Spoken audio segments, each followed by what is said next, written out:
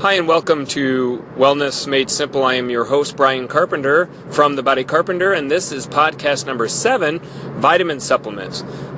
Now, for the sake of time, this is going to have to be really quick. Am I for or against vitamin supplements?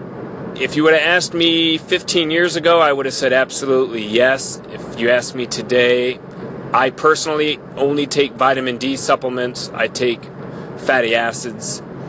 But that is all.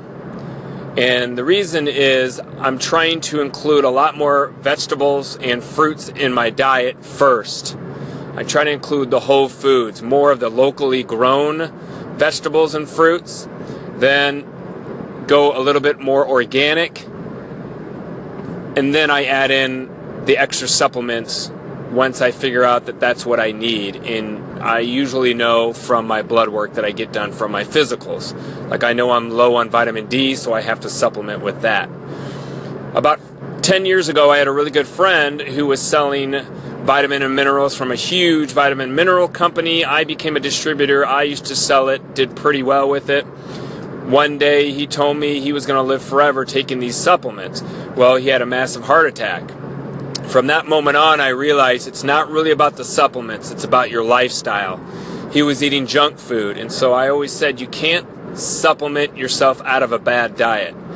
So before you start thinking about supplementing, think about changing your diet and making it healthier. Try to add in a nice vegetable fruit protein smoothie in the morning. Add some hemp protein. That's a great plant-based protein. It's complete amino acid profile. Start with that before you start throwing in all the extra supplements.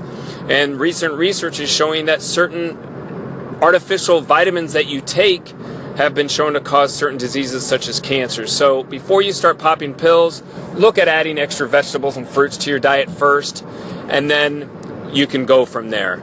So this is Brian from Wellness Made Simple and The Body Carpenter. I will talk to you tomorrow.